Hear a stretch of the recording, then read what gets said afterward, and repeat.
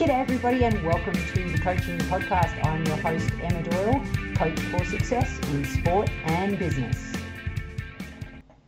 G'day everybody and welcome to the Coaching Podcast. My name's Ema Doyle and I'm here with Tennis with Ema because her surname is a bit tricky for me to pronounce.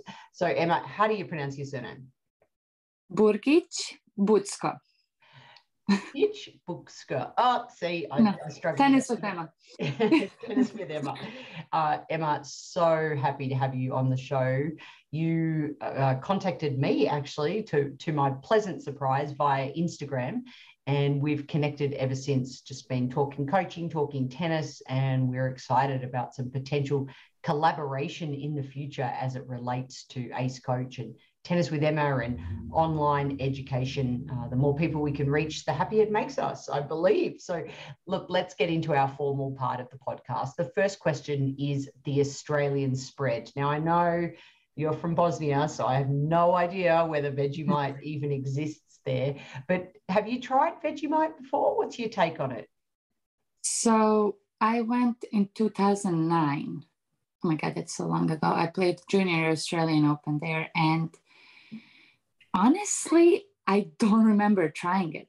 Yeah. I don't remember if I tried it or not because it was so long ago, but I'm sure that if I had like some crazy experience, I would remember. So I don't know if I had the courage at that age. I was young and I was like, maybe I'm not going to because I just heard different stories.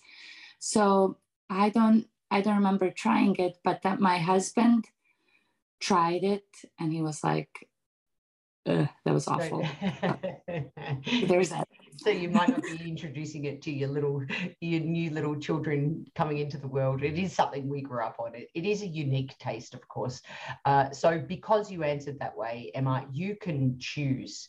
You can either choose a coaching moment that went well and what were the lessons, or a coaching moment that went not so well and what were the lessons. What do you want to kick it off with? What do you think?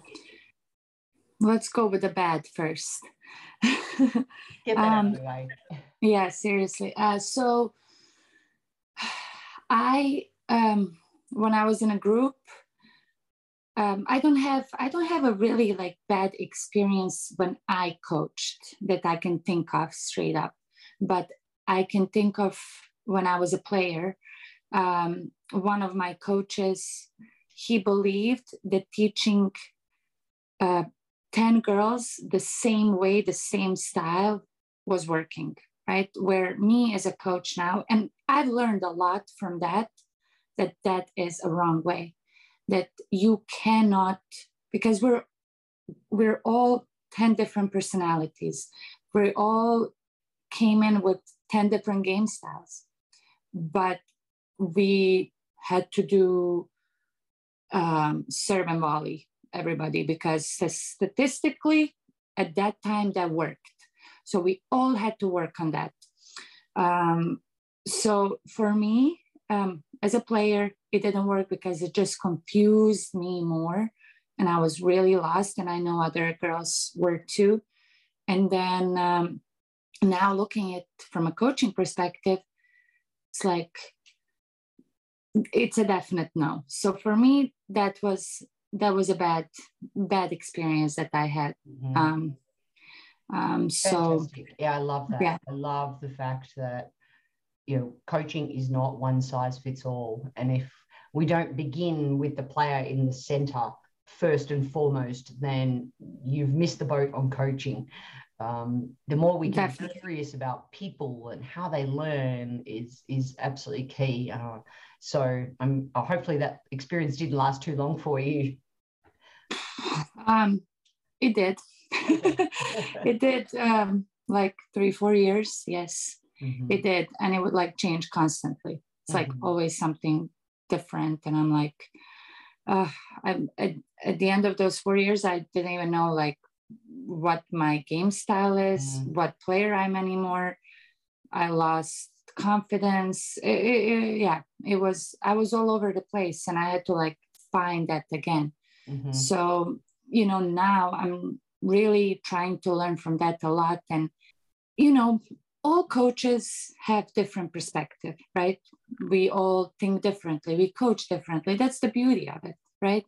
So for me as a coach, like finding that how I can get to the player and get the most out of them, you know, even in a group, you know, like you cannot, you know, just one thing.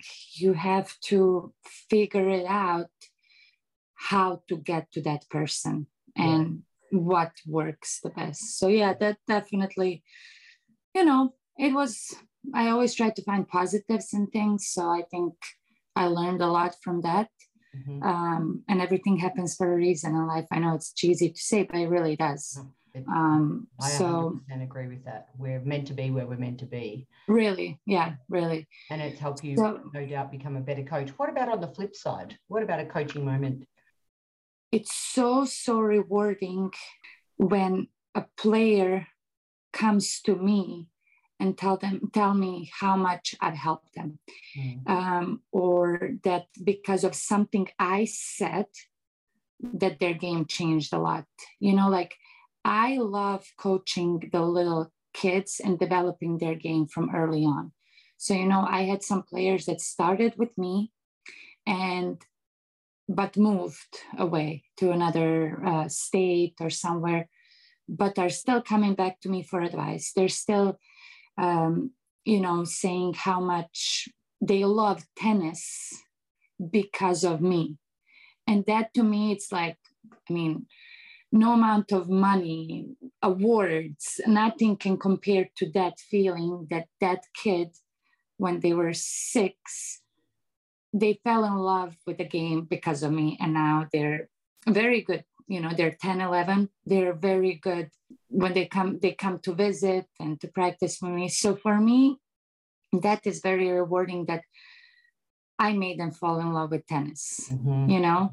So that being said, I try to find a way, you know, to get to them at an early age, show them the beauty of this sport. And here they are now loving the sport, and they will always remember me as the first coach that made them fall in love with the sport. Super awesome, Em. Thank you for sharing. The next question is called the sliding doors question. Definitely transitioning. So I started my professional career very young. I won my first 10,000 when I just turned 16. So, you know, my life was just, you know, living and breathing tennis. Actually, since I was 9, everything was tennis for me, you know, because I grew up in a small city, in a small country. Yep. Which city and where? So it's Bosnia and Herzegovina, and the city is called Lukavac, which has maybe 10,000 people, the whole city. Wow. So, okay, let's go back. That was probably the sliding door moment too, because when I was 9, I played a Little Mo tournament in Croatia.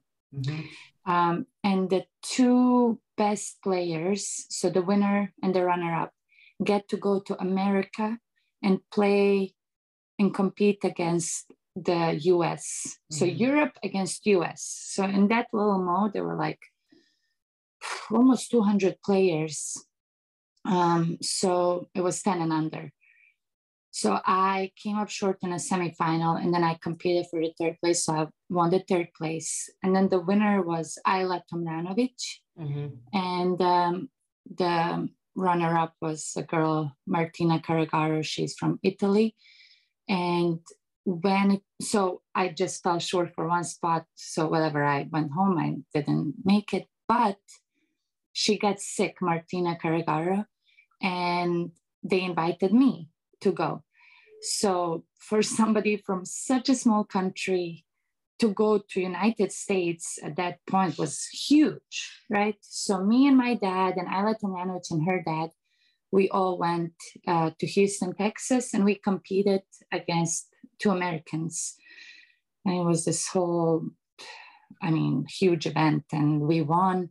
We got this huge trophy that you don't get to keep, but you can take it home for 3 months.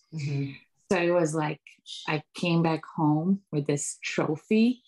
And in my, I was, 3rd, 4th grade, I don't remember. And I came in, I remember that was insane. All the kids were carrying me and the trophy. It was a huge deal. The mayor of the city prepared a huge party.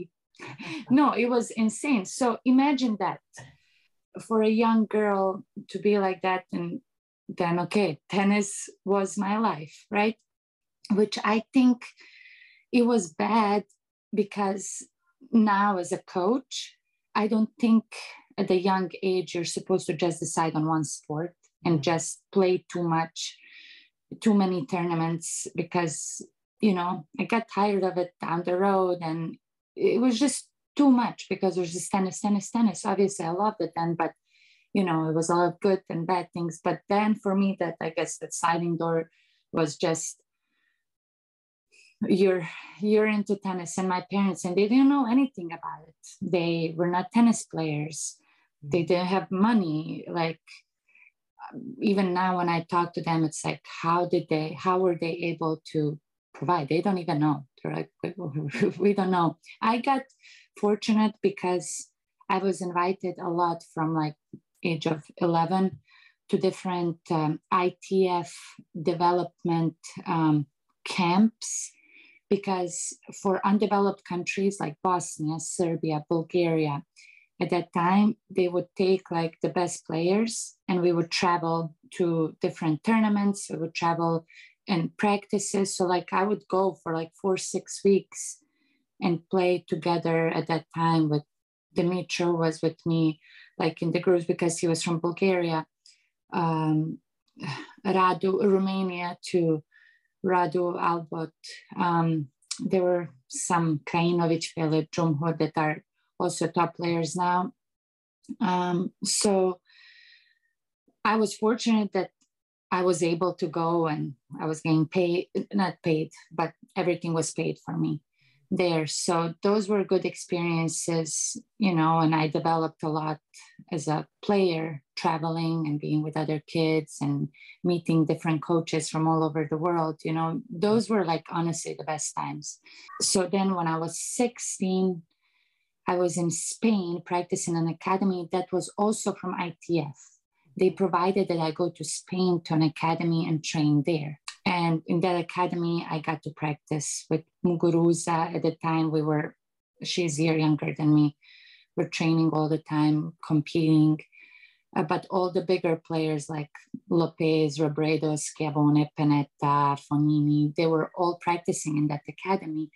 So I get to train with them because I was this young, talented player, 15 years old, and I would play practice matches with them. I would beat Schiavone, I would beat Panetta in practice matches as a 15-year-old. Professional tournament in Spain, I won it from qualifying. I was not even like ranked or anything. And, you know, like that was for me like a lot of great experiences. But then I started getting injured at 15, a lot. And I think because at an early age, it was just tennis, tennis, tennis. And my body, you know, if you just play too much tennis and you're using the same muscle groups over and over and over and over again, it breaks down. So I started breaking down. And actually, when I went to Australian Open at 16, the junior one, that's where I got injured, my elbow. And I remember playing and going to the doctor's office there at the Australian Open. Actually, Federer was there too at the same time. And it was bad. Like my arm would get swollen after playing a lot. And he told me there that I need to get the surgery. So I got the surgery. At that time, I had so many colleges reaching out to me, right? I didn't want to go to college, right? Because I'm like, you know, I want to play, but then I had to take 6 months off, then starting all over again and blah, blah, blah. So then for me, it was like between like 16 and 18, between all of these, you know, either to go pro or go college, like, okay, which way? What do I do? And then my parents, you know, being parents and playing it safe, they were, you know, scared for me and just going pro because I was really prone to injuries. They were like, okay, go to college. But I didn't do enough research on it because at the time I really didn't want to go to college. I was like, I just want to play. tennis because I want to play pro. But they're like, go, because you never know if you're going to get injured more. And, the finances, we don't know if we can support you. And if like the ITF is going to keep supporting you, how it's going to be. So go there and then you can go pro anytime. I wish that I looked into colleges more and deeply, like more into depth, because I did like, I think 2 visits and that's it. And even when I did the visits, I'm like, okay, great. Like I was not interested in it, like, whereas now I tell the girls that I'm coaching, like I give them the sheets, what to look at when you go to college, like the pros, the cons, if you want your career to go professionally after, like what you need to look for. I wish that I looked more into that way. That was also like a sliding door moment, like pro college. And it's like for college, my life changed a lot when I graduated. And then I played professionally, like maybe a year and a half, and then stopping with my pro career at a very young age. That was also a huge thing because I was young and then I have an accounting degree. So I found like I got a job and I worked there 3 months. I'm like, no, this is not for me. This is not me. And I went into coaching from there. And those were like, I guess, the 3 big. At the 9 years old, at 18, the college. And then when I stopped competing professionally, okay, what do I do now? And making that switch of being a coach with like maybe 6 years of experience. So I would say I'm pretty young and I have so much more. I feel for me now, the next 10 years, they're so important, I think. Finding myself as a coach, as a person, as a parent, 3 sliding door moments. Yeah, 3 very significant. And I'm sure many of our listeners will relate. In 1 to a maximum of 3 words, what do you think makes a great coach? Energy, connection, communication. Energy, connection, communication. You have to have that energy. You have to. There's no, like, you need to have the energy. Bottom line, there's no more. You and I connected. Yes. Connection with the player, what I talked about earlier. You have to connect. And in order to like be able to help the person, you have to connect, because if there's no connection between the player and the person and the coach, it's a no. And then communication, the way you communicate, and it has to be a 2-way street. I always say that to my students. I can just talk, but I don't know what came in, what didn't, what stayed in. And I always say that I try to catch myself, like if I see that I'm talking a lot, okay, I'd pause. I'm like, okay, what do you think about that? What do you think? What did you get out of that? I always involve, even if it's a 5-year-old or a 70-year-old, it doesn't matter. It has to be a 2-way street. Fantastic. I love it. So what's that one piece of information that really sparks your curiosity? What do you want to know more about? So much.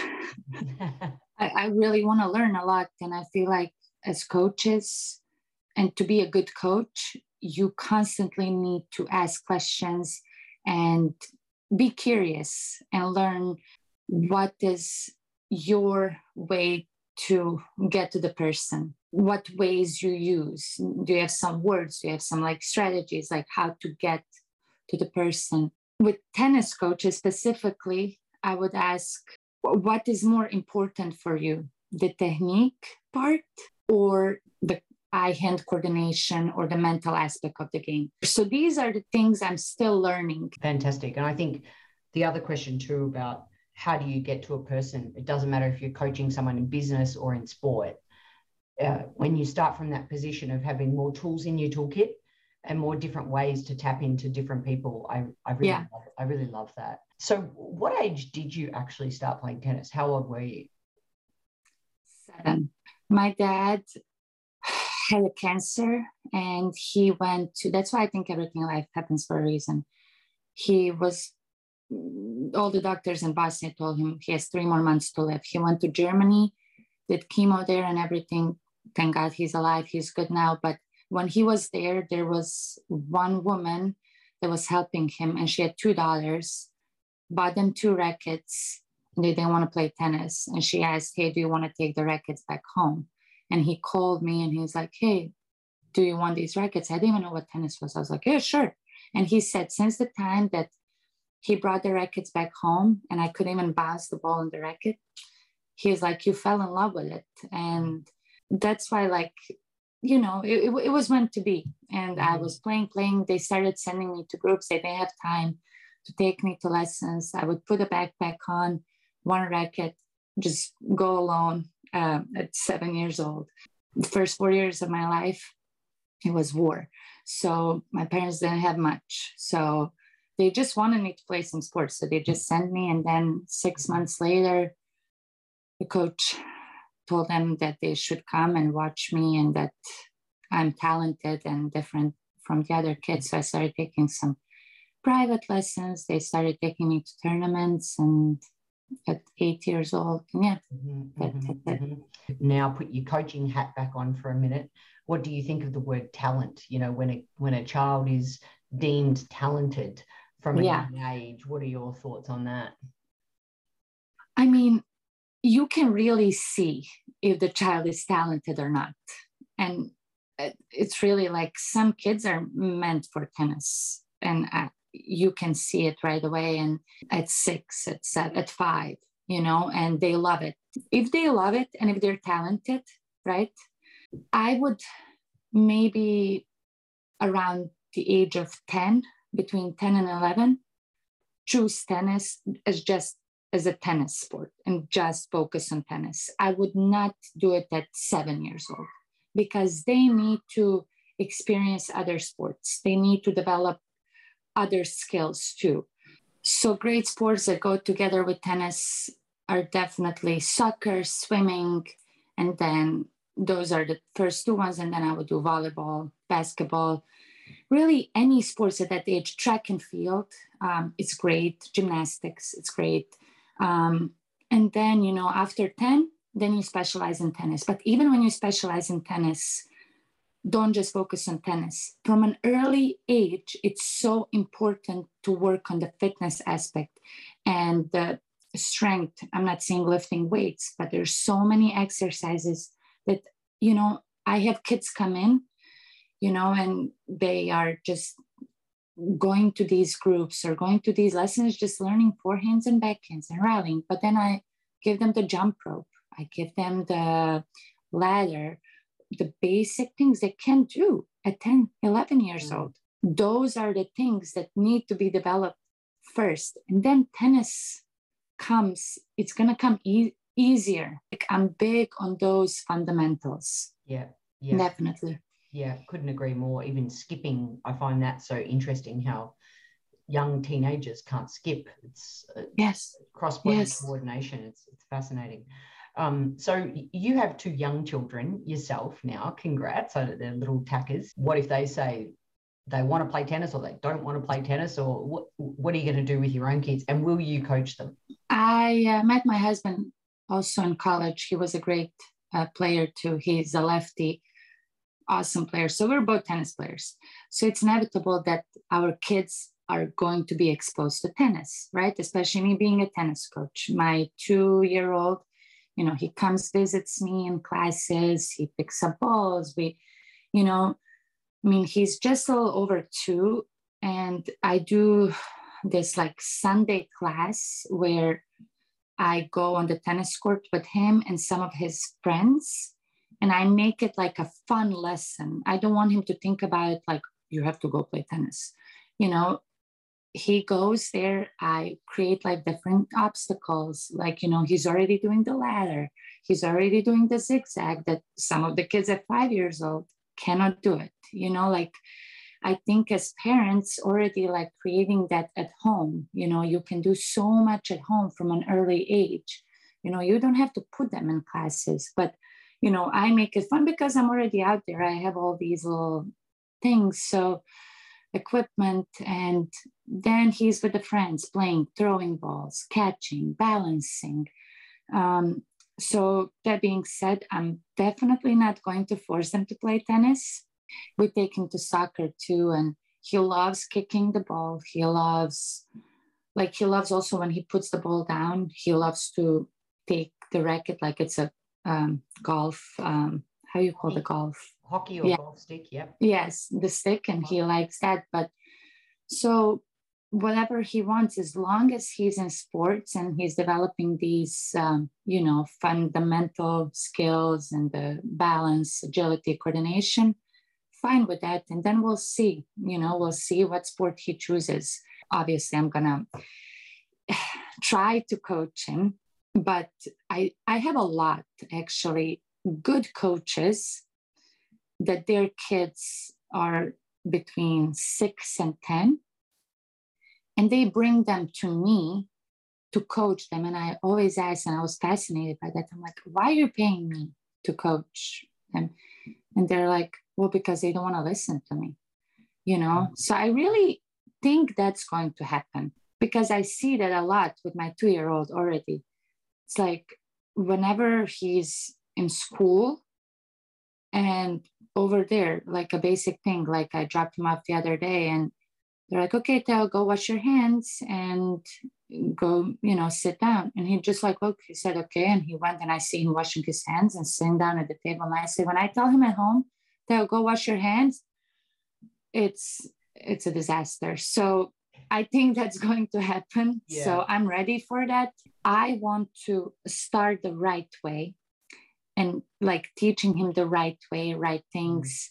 And that's where your experience comes in. And that's where I need your help, And we talked about creating programs, how you can do from early age, how as a parent, you can start working with your kid at home or on the tennis court.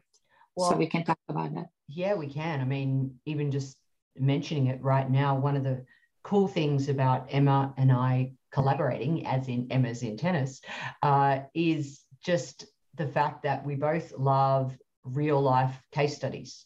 And you literally do have 2 little case studies. And this isn't to say, we want to give them the best coordination possible to succeed in life.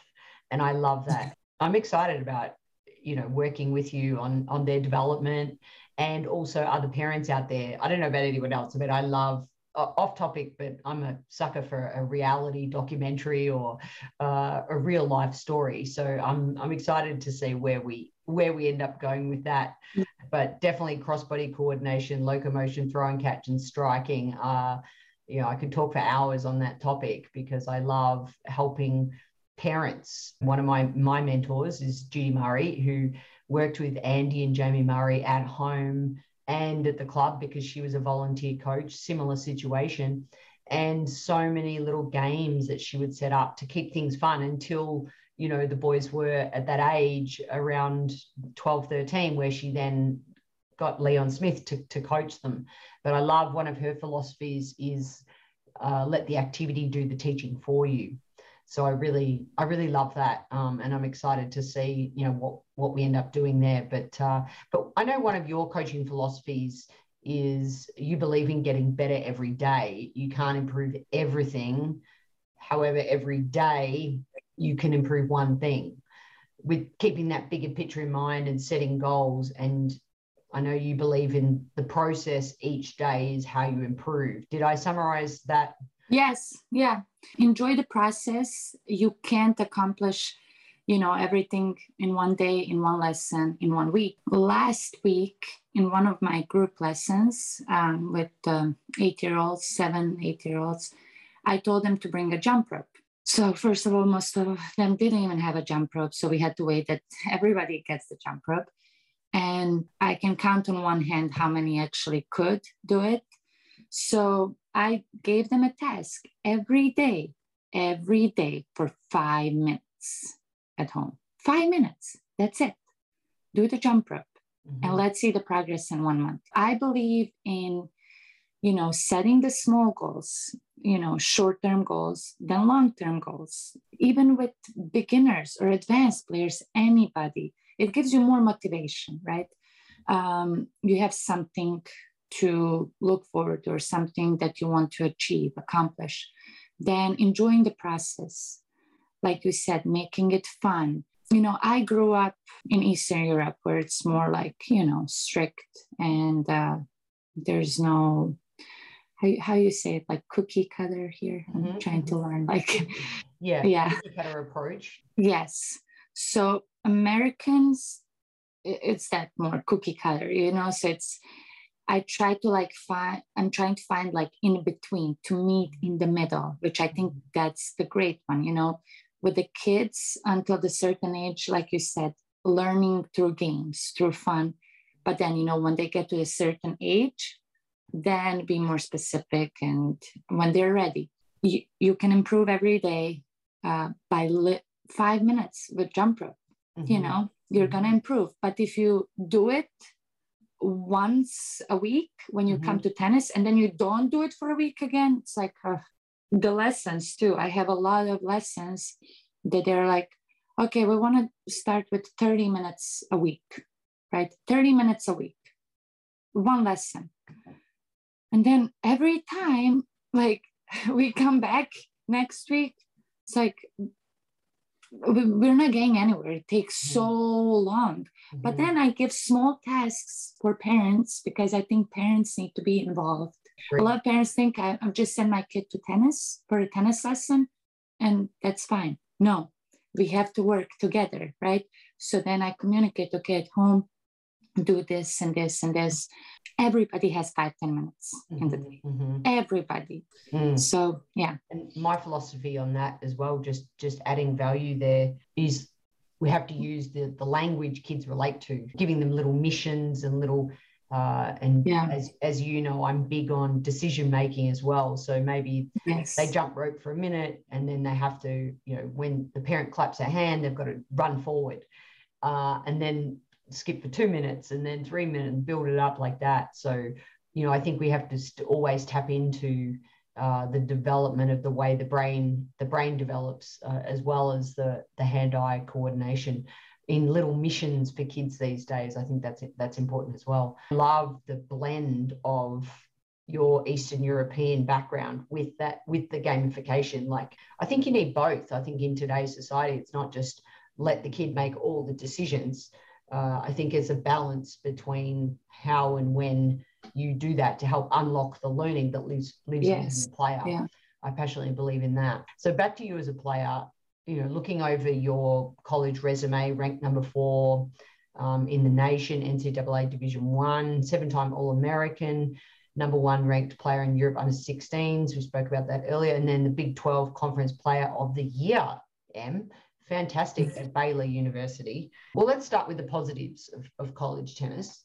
And then maybe also you alluded to, you wish you had maybe done a bit more research. Could you talk about both of those things? Yeah, great on the paper, great things. But behind the scenes, it was just obviously a lot. We're like, you talk about the success, what gets you to success.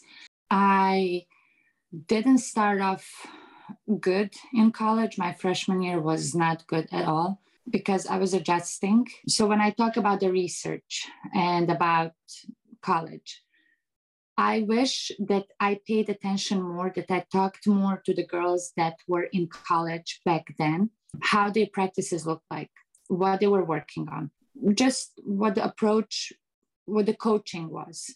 At that time, I just thought, it's going to be fine. I'm going to practice. I'm going to play tournaments, compete, and then I will, go continue with my professional career.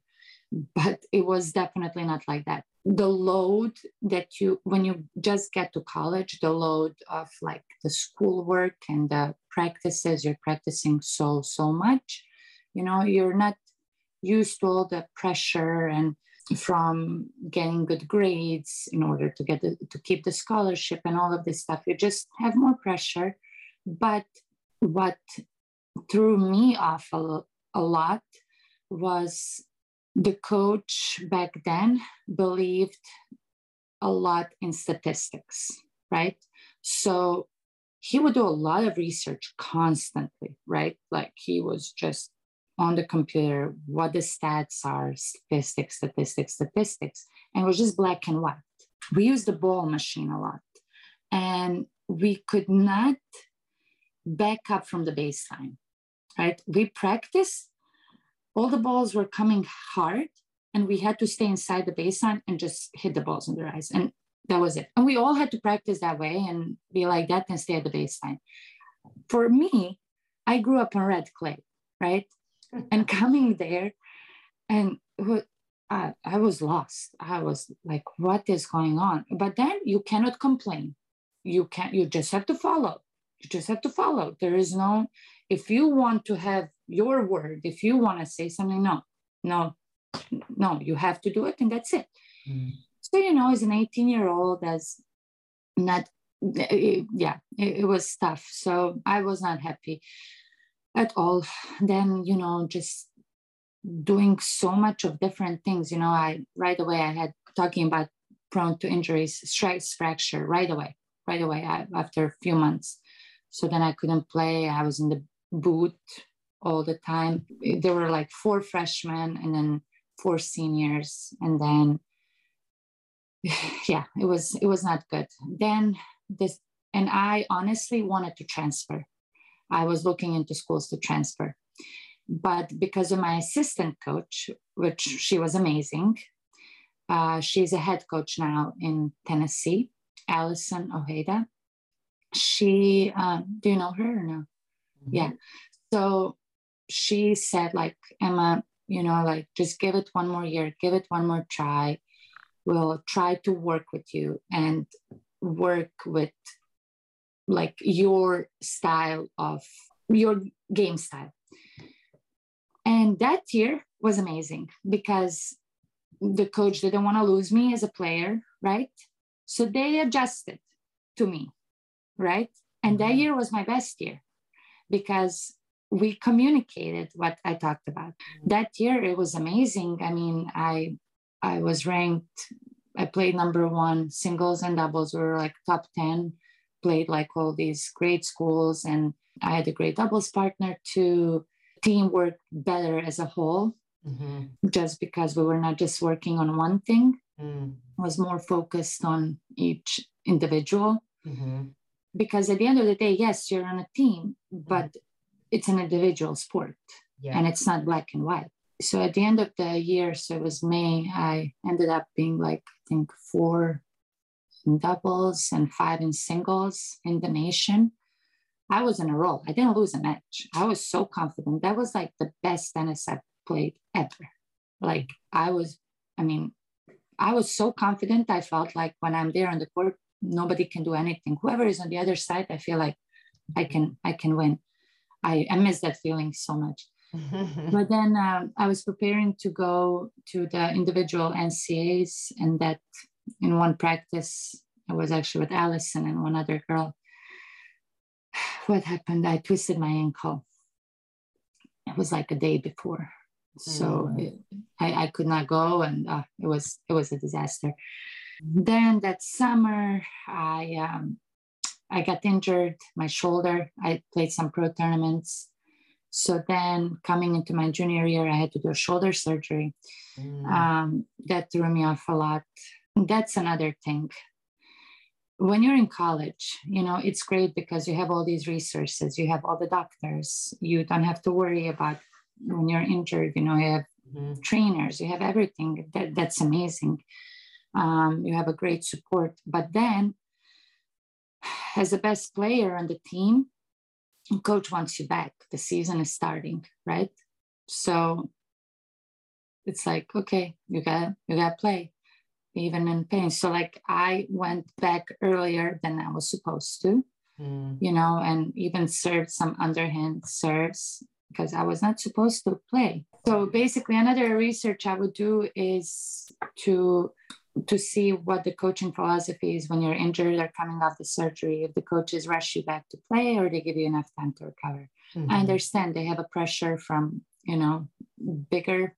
I just didn't have enough time to recover. And that's why the next 2 years, I always kept going back to that shoulder problem because I never let it heal all the way. Then I started compensating with other parts of my body where then I was getting other injuries, and it was just, it was a mess. And then he went back a little bit, another statistic stuff. And, you know, because I'm already like almost into my senior year. So it's funny. It's funny, like how colleges work. I hear good, positive things, right?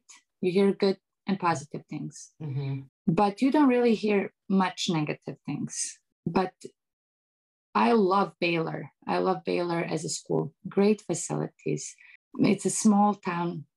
People are so nice. I mean, the professors, everybody cares about you, truly, truly cares about you. You know, like whenever you're in college, whenever you're, I mean, anywhere, they, in the classroom, the athletic train, everybody cares about you. But then I didn't really connect with the coach. I mean, I thought I did most of the time, but then it kept going to the same thing, same thing, same thing. And one thing that I'm going to throw it out here, I don't know how many people will listen, but I hope a lot. Not a lot of people that even know me. Almost, I don't even know who knows this about me. My senior year, my last semester, for the longest time, I didn't know what was going on with me. Like something was off. Like I didn't have energy to finish the practices. I couldn't sleep. Then I was up too much. Then I just wanted to sleep. It was a mess. Something was weird. Nothing would make me happy, blah, blah, blah. And we did all the blood work. We did everything. And then finally they took me to the psychologist, and I was diagnosed with major depression. And honestly, I think it's all connected, you know, like just because the way everything was run there, and, you know, and it was affecting me slowly was adding up, and everything was going great in my life. I met my husband. We were preparing for the wedding. The wedding was right after college, like 2015, May. I graduated in June, the wedding. Everything was great in my life. I was playing fine. But then, you know, it was too much. It was too much. And even to this day, you know, it's been what now?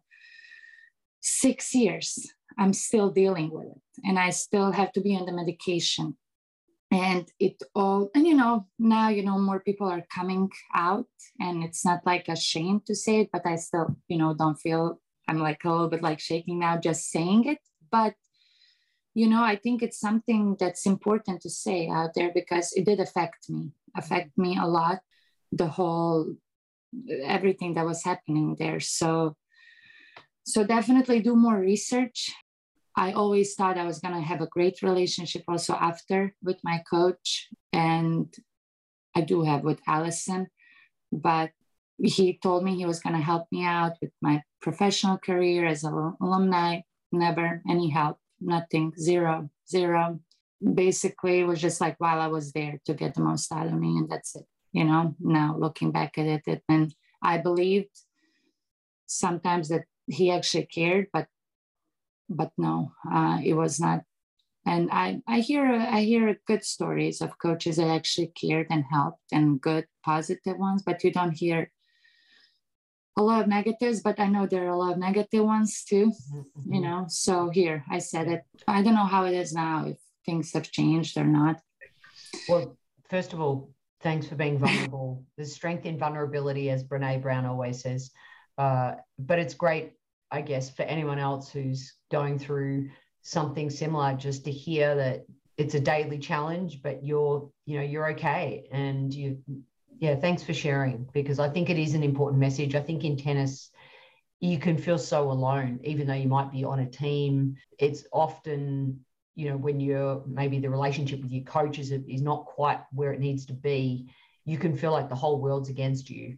And I think also what's been really interesting about your story, Ema, is just how much success you had young. Yes. And so then when you feel that, the counselors got the throwing a party back in Bosnia. You got the big trophy and all the rest of it. So it's very easy to think that you can see your career unfold. Still, WTA 140 in the world is still a fantastic achievement. Maybe it's not quite what you can see it, obviously, number one in the world, top 10. So thank you for sharing that. Because we're on that note, do you mind then just sharing that decision after college when you stopped playing pro? How long did you play pro after college?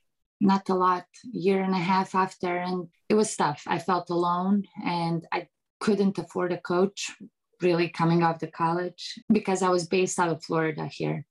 I trained in Delray Beach in an academy. I had a good deal there that in the Pro World Academy, they really helped me out a lot. So I was practicing with great players at the time. Naomi Osaka, Sophia Kenin, Coco Gauff, we were all practicing there. Then I would travel alone to tournaments. I was miserable most of the time, honestly. You have one good tournament, then you have 5 bad tournaments, and so it was lonely. I was not happy anymore. And, then I was injured in my back for 4 months. I had to stop. And, I could have kept going more, right? I could have kept going more and fighting, but I decided not to. I kind of had enough through my life, since the early age, through the suffering and then the college and a lot of injuries too. A lot of injuries, even now, like I try to play when I play a little bit more than usually, like my shoulder right away, I have to see a chiropractor twice a week. It's like my body is just broken and I'm about to be 30 years old, so because I didn't take care of it in time. I didn't do it the right way. And then I didn't stretch enough. That's another story, that from an early age you have to. So I wish I had this brain now that I have now. Back then, obviously, who doesn't? I decided to settle down. I mean, I was already married, but then I decided, just to stop and literally cold turkey. I just said, no more. Like I said, I could have gone more. I didn't. Sometimes even nowadays, I ask myself, how everybody does. Oh, maybe I should have, maybe I shouldn't, this and that. But the bottom line is I made that decision and I'm here now and I'm making the most out of it. And I'm still in tennis because I love it. I love this other side now, right? I love to share my story. I love to help other kids as much as I can and adults. And I found myself in coaching. I really have. And it didn't click right away. It took me now maybe for the last year, I've been feeling, very good about it. But first 5 years, been, trying different things, coaching at different places, different people. And now I'm finally like, okay, things are coming together. I was questioning, do I stay in tennis or not, But this is my calling and this is my life. And now it's just, finding a different way. I have 2 kids, like you said, a 2-year-old and a 9-month-old. And I want to be with them as much as possible. As a female, it's tough because I couldn't really give my maximum in a lot of things because pregnant and all of that stuff. But now I feel like I'm having more time, but also not because of them. But I'm finding very good balance on court. And that's why I'm working more off the court and online to be able to work more from home, and do what I love and share my knowledge. Yeah. Because that's the world we live in right now. And this is what I want to touch on also. A year and a half ago, I started an Instagram account, and it's brought me so many new opportunities. I've grown so much. I've learned a lot. I met so many people, and there's still more that's coming. And it's always every day. And I reached out to you. I got out of my comfort zone, like I usually don't reach out to people. I wait for them to reach out to me, but I don't know. They're just, my gut was telling me, and I'm like, okay. And I did. When I called you the first time, I was like, oh my God, she's probably like thinking, well, what does she want? Who is this person? And then even like it took you some time after to reach out to me. I'm like, that's a lost deal. But I'm happy we connected. I'm happy for the opportunity to work with you, to learn from you. I think there's a lot of good things we can do together. It's fabulous for people to hear your journey and the fact that a year and a half ago you started your Instagram account. And if you're not following it, please, what's the actual handle? How do people follow you? Tennis with Ema, but with one M. With one M, Tennis with Ema with one M. So check it out. Ema posts lots of really interesting videos, very catchy videos. She gets a lot of people talking about tennis, which is what we want. You know, sometimes I know certainly when I started putting up some of my videos at the start, I was like, oh, I didn't show it perfectly, or that's not a great video. And so it's not easy. So hat off to you. You take the plunge. And I like your attitude around, you care, of course, about the people, but also you stand in your own truth. You're like, this is what I believe, and I'm going to put it out there, because obviously, as you know, the minute you put things out online, there's 500 opinions, especially in tennis. And I mean, one of your philosophies is there's not one way to coach. Please check out Ema's Instagram account. It's been wonderful having a chat with you this morning. Thank you so much for your time, your energy, our connection, and your communication. Your 3 factors there, that what makes a great coach. Really important. I love that. And I hope everyone gets on board with your energy and your love for the sport. So keep doing what you're doing, Ema. You're doing a fabulous job for our industry. So thanks for being on the Coaching Podcast. Thanks, Ema. I appreciate you so much. And in today's episode on the Coaching Podcast, we certainly heard about the importance of finding the right US college for you. And our show is sponsored by Transition Coach for Athletes, helping student athletes find the right US college sporting fit with the academic balance. So check out www.transitioncoach4athletes, that's the number 4.com, and start your US college journey today. And I'm a global speaker and performance coach helping you unleash your potential. You can find me at emadoyle.com.au. Thank you for listening to the Coaching Podcast. And if you enjoyed this episode, please share it with a coach. And thanks for listening.